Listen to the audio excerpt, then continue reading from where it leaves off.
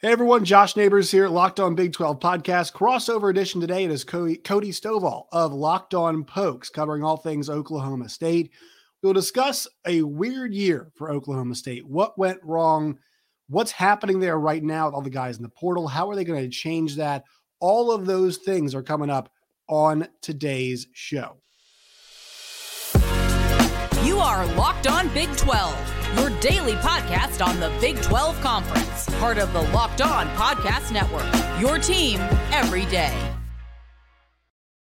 Once again, Josh Neighbors here, Locked On Big 12 Podcast, Cody Stovall of Locked On Pokes. Make sure you guys subscribe to both Locked On Pokes and to Locked On Big 12. Find us both wherever you get your podcasts. You guys can find Cody on Twitter at AllDayOState. You guys can find me at Josh Neighbors _. So, Cody, nice to talk to you for the first time on the show setting. You are our new-ish Oklahoma State host, Locked On Pokes. Yes, sir. Well, actually, we changed it to Locked On Oklahoma State. There it is. So we're hopefully no cease and desist. I know other people because what you're about to get into is exactly why that poke choke thing. It's real, and I can't stand it. Right, it is. It was a difficult year.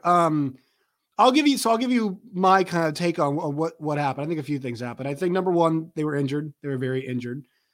I think the injuries laid bare, though, some issues that were some expected, some unexpected. Number one, lack of depth, right? They had a significant lack of depth this year that was very apparent at many positions for them. Number two, they did not, I know it's hard to do in modern college football, they didn't have the backup quarterback thing figured out. I mean, their offense, it was two separate offenses. There was the offense with Spencer Sanders. I believe there was the team with Spencer Sanders, and then there was the team without Spencer Sanders. And then number three, even at full strength and healthy, they could not run the football at all this year. It was a huge challenge for them to get anybody going in the running game. And usually when that's the case, it's not a matter of personnel in the backfield. It's a matter of what's happening in the offensive line. So I'd say injuries, depth, which is kind of really connected, and then also the ability to run the football. Your thoughts on kind of those three things together, if you agree, if you disagree. With the injuries part, absolutely. All right, it was the Kansas game. We had 9 freshmen starting on the field, and then we actually had 12 freshmen when you count the special teams. And we're not in the excuse-making business, right? But Gundy even said that that's something he's never had to coach over, right? And in 18 years of being a head coach and 28 years, 29 years, whatever, being in the industry in and of itself, he has never seen this amount of injuries. Yes, it's an exorbitant amount, but so the depth thing, I disagree a little bit there, right? So I think when you just look at talent on talent, this is easily by 10 miles the most talent we've ever had in Stillwater. But so the problem with depth is, and people don't always take this consideration, it's scout team, right? Whenever you have to bring these freshmen up, no matter how good they are, if you have to bring them up in the two deep, well, then who do you have for scout team? And then it makes your preparation lackluster. That's why you saw the complete debacle of Kansas State and Kansas, because Gundy tried to manipulate practice, right, to go more thud, more shell, less full contact. And it was a numbers game that couldn't quite catch up. And again, the freshmen that did play, you could see flashes of a lot of talent on the field. But then you also saw flashes of 6 freshmen on the field at the same time and them not being able to communicate and so on and so forth. And then as far as, the running game, gosh, man, I don't know. Well, I do know. So we've been running this zone blocking scheme for a few years, right? And then when you have somebody like a Chuba Hubbard or a Justice Hill or a Jalen Warren, these are people that fit that mold, no problem. But Dominic Richardson, for one, does not fit in his own blocking scheme, right? He is a downhill guy. He wants to smash your face in for 3 yards. He doesn't know how to look for green grass, right? And he's had a few years to figure it out. And then you take that in consideration with the fact that, the other 2 running backs we had were big old huge power backs. So you're trying to run a zone blocking scheme for guys that it's just not really suited for, with a myriad of rotational offensive linemen. It didn't make a lot of sense. Again, square peg in a round hole. Mm-hmm. Yeah, I would say on the depth thing, I think it's more of guys ready to play, right? Not like a talent depth issue, but like a guys who are prepared to play depth issue. Absolutely.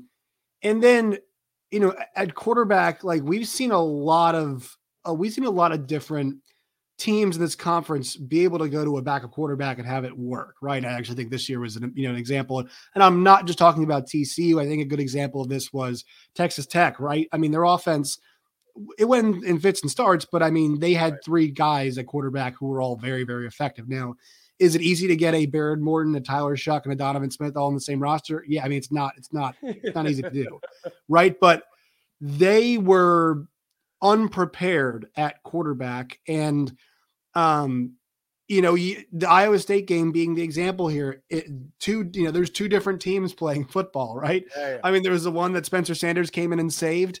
And I think even the defense on that stand there at the very end responded very well to Spencer being in the game. There was almost more of a sense of belief than there was before. Oh, yeah. And then there was the group that was there for 3/4 of the game and really just not much, resistance. It felt like pushing back against Iowa State. And, why do you think they were so ill prepared behind, and not just them, because Oklahoma, we saw the same problem with Oklahoma, right? OU was the same exact way. I mean, my God, that Texas game without Dylan Gabriel was a complete disaster, and offensively, schematically, complete joke for what they were trying to do with Braden Willis at quarterback.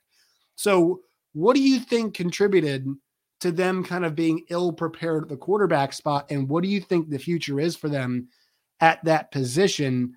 Do you think it's in the portal? Because obviously we're hearing Spencer Sanders going that direction. We'll see if he stays or goes, whatever. Well, I think we put a lot of eggs in the Shane Illingworth basket, right? Because Shane Illingworth had proven multiple times that he could go in and win multiple games, right? When Spencer was a little bit banged up. So I think from a developmental aspect, we put all our eggs in that basket, and he was supposed to be the heir apparent to Spencer Sanders. And then obviously, he went off to Nevada, and then we got put in a situation where we had a Gunnar Gundy that you have to kind of change some of the offense for, because he is a little bit more of a game manager. That's just a fact. He's better than people think. Mm-hmm. He gets a bad rap because he looked like he was peeing his pants in the K-State game, right? But right, the handshaking, yeah. Yeah, people forget he was a very sought after kid. TCU had him ranked as their number 2 target, but everybody obviously backed off when they figured out he wanted to go play for his dad really bad, right? And then, Garrett Rangel, who was very sought after. Yeah. He was in the final, not the final, but one of the semifinal events with Kate Klubenek at Clemson, right? He's a 4-star, right? Rangel was a 4-star. Yeah, he was a very high 4-star. We had to fend off a lot of your Texases and your Auburns and your Mississippi States and stuff for him. But he's not ready physically. Right. Which is okay. Which this happens to 18 and 19-year-olds, right? Yeah. It's just, and I think the depth thing too was a big, it's like, I love Kansas in that game where they played KU. That was one of my favorite bets of the year, because it's just like, how the hell is a kid supposed to do well, man? It's just, it's a really difficult spot to be in, to put a kid in there like that. And, the kid, I know it's, once again, tough to build depth, but they put all of their eggs in the Spencer basket. And I also think they kind of pushed Spencer away. Like when he was injured, they made him throw, which game was it? Threw 57 times. Was that OU? I think at the end of the year. He's right. Correct. He's not going to come back after that. Why would he come back after you're treating him like that? I know he's a gamer. I know he's wants to play, but coaches, almost like, the cornermen for fighters, have to help protect their players, especially guys like Spencer. Spencer's going to go for it all the way. And I don't think they protected him very well. And I think this offseason he reflected on that and thought it was time for a change. Yeah. To me, it was, Spencer Sanders has been mismanaged this whole time, right? Let's just call a spade a spade. And maybe this isn't a popular take with those State fans, but it's the daggone truth. You saw the season change, right, during the TCU game. And to me, it was, Gundy is famous for crawling in his little ball, right, and getting super conservative. I think at some point in time, the players got fed up, right? Who wants to play for a coach that's playing not to lose? Kids want to play for a coach who will fight to the end, to the death for a W. And once that starts to happen, there is going to be a little bit of it being infectious in the locker room. And then you have a little bit of dissension, right? Obviously not a lot, but we knew Spencer was probably gone because if you put him in an offense where he has more say, or you put him in an offense that's a little bit more aggressive like we used to be, then I've said it before, you'll take 15 picks if it comes with 62 touchdowns. Right. And that's what Spencer is. He's a volume dude, which is why, we threw a little bit too much, but it made us so one-dimensional, right? And you're right. When Spencer wasn't in the game, unlike the rest of the Big 12, us and OU really only had the backup struggles. Now, granted, our backup struggles are nothing like OU's, thank goodness. Yeah. But what team in the league didn't play their second stringer multiple games? Maybe Iowa State. Hunter Deckers played the whole year, I think, right? Yeah, he did, yeah. But yeah, TCU backup quarterback, Kansas State backup quarterback, Oklahoma State backup quarterback, right? Texas Tech backup quarterback, Baylor. No, they got so Baylor. Yeah, they had to go to Kyron Drones at one point, but I think by the end of the year there were people who were clamoring for the backup. So really? It's not like it was out of the realm of possibility if they went that direction, right? I mean, and Texas had to play Hudson Card. And look, people think a lot of Hudson Card, right? So correct. That's a decent situation there. But I mean, I think the problem was, they were conservative at times, yes, sure, but it was weird. It's like this mix of being conservative, but also cutting Spencer way too loose, right? I mean, throwing the ball 60 times when you're injured is just, he threw 4 picks in that game? Yep. Like, what do we think was going to happen? I know they can't run the football, that'll be your only chance to win the game, but we can do a little bit better than that, I feel like, in that circumstance. Well, you'd have thought we'd have had time to get a little bit more creative, right? So do you remember back when we had Kai Staley and Bryant Ward and Jeremy Smith, and we ran that kind of diamond formation in the backfield? Yeah. The whole purpose of that was misdirection, so to confuse the defense and to cover up some of the inefficiencies on the O-line. Oklahoma State hasn't had a big boy O-line in 11 years, right? It is what it is. But we used to find ways to kind of coach around our deficiencies. This season, it's like we decided to just roll with whatever we could throw out there. It was just pace was the answer, right? I mean, I think a lot of times it's like your offensive line's bad. You got to go with some pace to try to equalize. I don't know if you're doing that, right? Your route concept's got to be pretty dynamic. Look at 2011.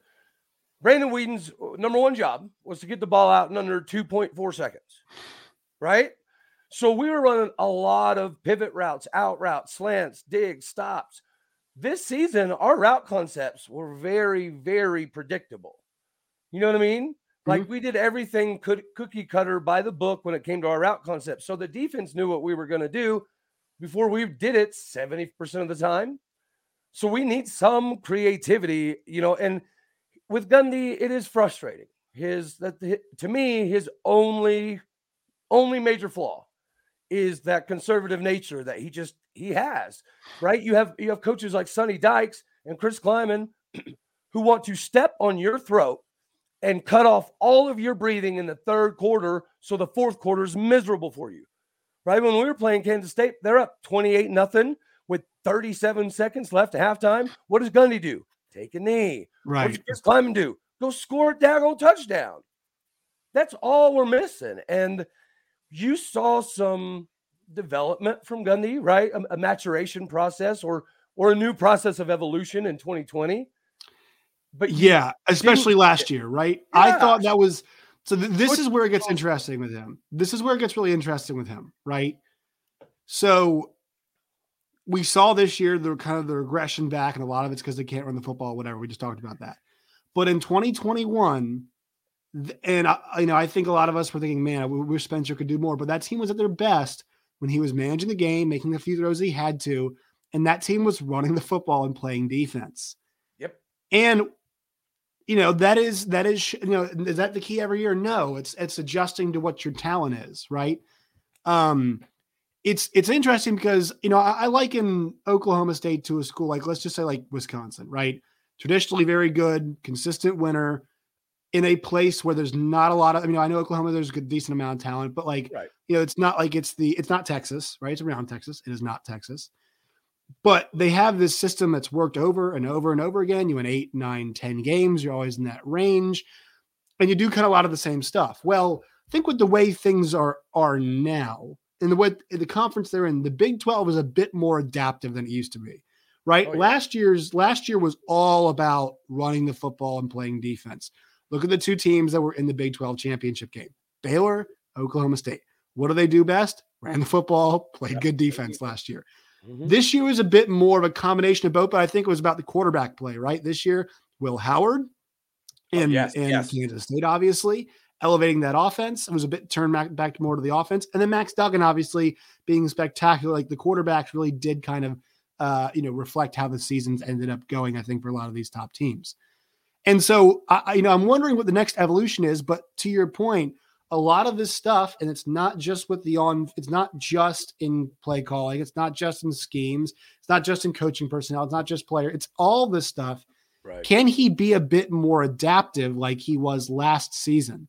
And so that's why I feel like, there are people that I work with, some at SiriusXM being like, this Oklahoma State thing might not be going in the right direction. But then you look at last year and it's like, well, he can adapt. We know he can change. And so that's why it's frustrating to see. I'm sure it's frustrating for you to see all these guys hit the portal. Like it looks like they're going to have to do a bit more of overhauling. And I think with that too, Mike Gundy's going to have to do a little bit more of overhauling of how he thinks about things as well. Would you say it's a pretty fair assessment and that needs to be applied to not just the schematics and kind of game planning? Well, I mean, for the Gundy part, absolutely. If you're not growing, you're dying, right? And that's in anything. That's in any job, anywhere. And Gundy's biggest issue is his stubbornness. Gundy gets in Gundy's own way because sometimes Gundy loves him some Gundy. Right. If he can change that, which is, again, to me, his only Achilles heel, and just be more aggressive, right? I mean, you remember 2010, 2011 with Dana and Monken? Right, Those are the best two offenses that have ever come through Stillwater, Oklahoma, and Gundy's tenure. Well, actually, ever, right? And what was the common denominator is that Dana and Gundy hated each other because Dana would just take his headset off and stop listening to Gundy legitimately. And he respected Todd Monken so much because Todd was on the staff when he was a player that he wouldn't override Monken. Ever since Todd Monken has left, our fourth quarters and big games are very predictable unless we're down by a ton. That's the only time you see our high-flying offense. And you're like, oh, there it is. Why don't we just do this all game? But from the transfer portal, I'm actually very glad you had me on here. So at this point in time last year, we'd already lost like 12 O-linemen in the transfer portal. We've lost one. Yeah, but how many players total are in it? What is it, 8 or 9? We only have 10 in the portal right now. We're expecting another 3 to 5. But yeah, actually, I was on some OU fans were coming after me yesterday talking about how Oklahoma State's in shambles and sucks to be you and blah, blah, blah. And I'm like, bro, y'all lost like 20 transfers. What are we even talking about here? Right? The only two starters that are going to be a very noticeable loss are Mason Cobb and Spencer Sanders. And is Trace Ford in there? Yeah, but he didn't even start. He has Trace Ford was an NFL caliber guy, right? Yeah, 100%. But he's had 3 knee surgery replacements, massive knee surgeries. So he's probably going to transfer, but the poor guy just can't get on the field. And to me, it doesn't make a lot of sense. I'm being honest with you. What does transferring accomplish? Do you think going to a new school is going to magically heal your knees? Right.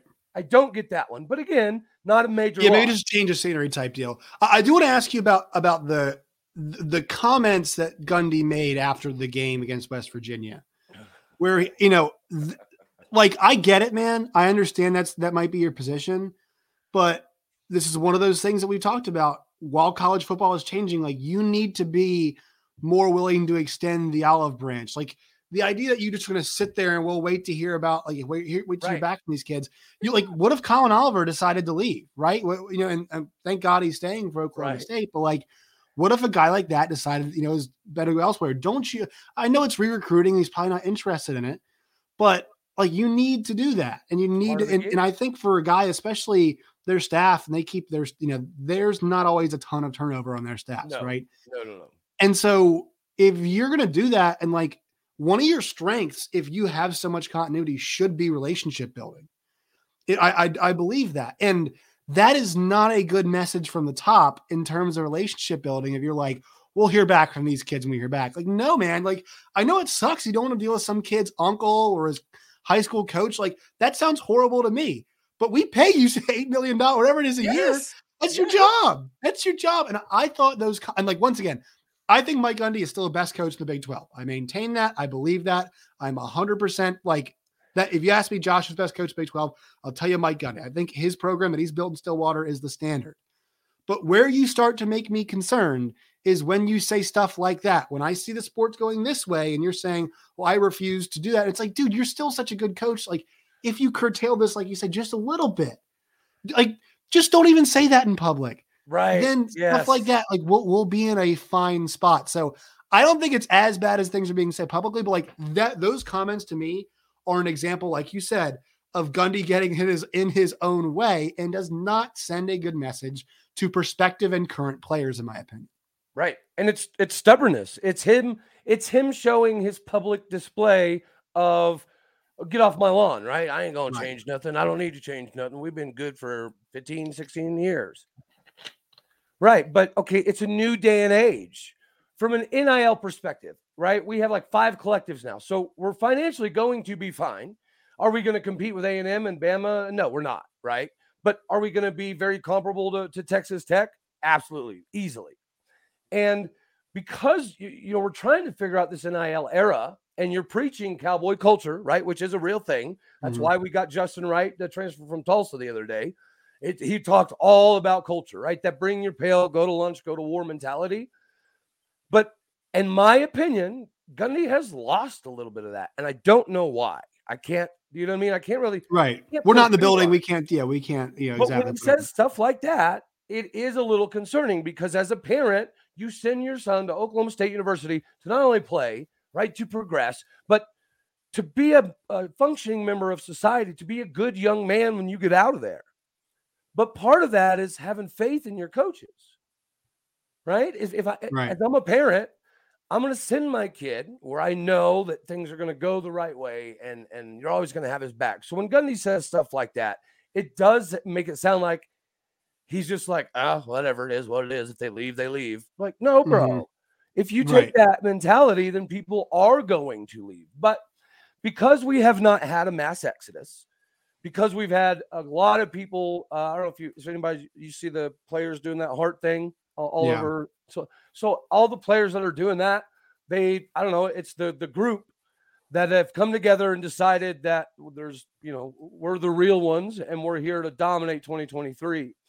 So I think Gundy has a opportunity right now to capitalize off of this locker room coming together. They're tighter now than they were when Spencer and Mason Cobb were there. That's a fact. It's a flat out fact. I've had a couple. You really think so? Okay. Yeah.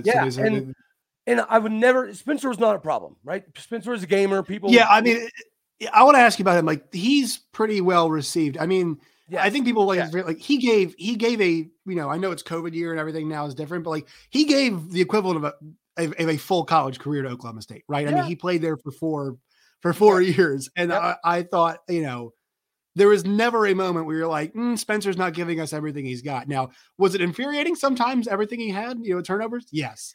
But like that guy gave everybody a full career. I think Oklahoma State fans, there should be nothing bad said about him in terms of like, play. He'll be remembered right next to Brandon Weeden and Mason Rudolph and Zach Robinson all day. Right. What is next for them at that position, do you think? Because Rangel, like, I think it's one of those deals where I'm not sure it's going to be ready next year, right? I mean, Will Howard's a good example of this, right? Will Howard was bad, actually, like legitimately bad for the first couple times, we saw him for a while. Right. And it takes time with this kind of stuff. So what is the future of that position? Because as we know, that position is so vital for the Cowboys' success.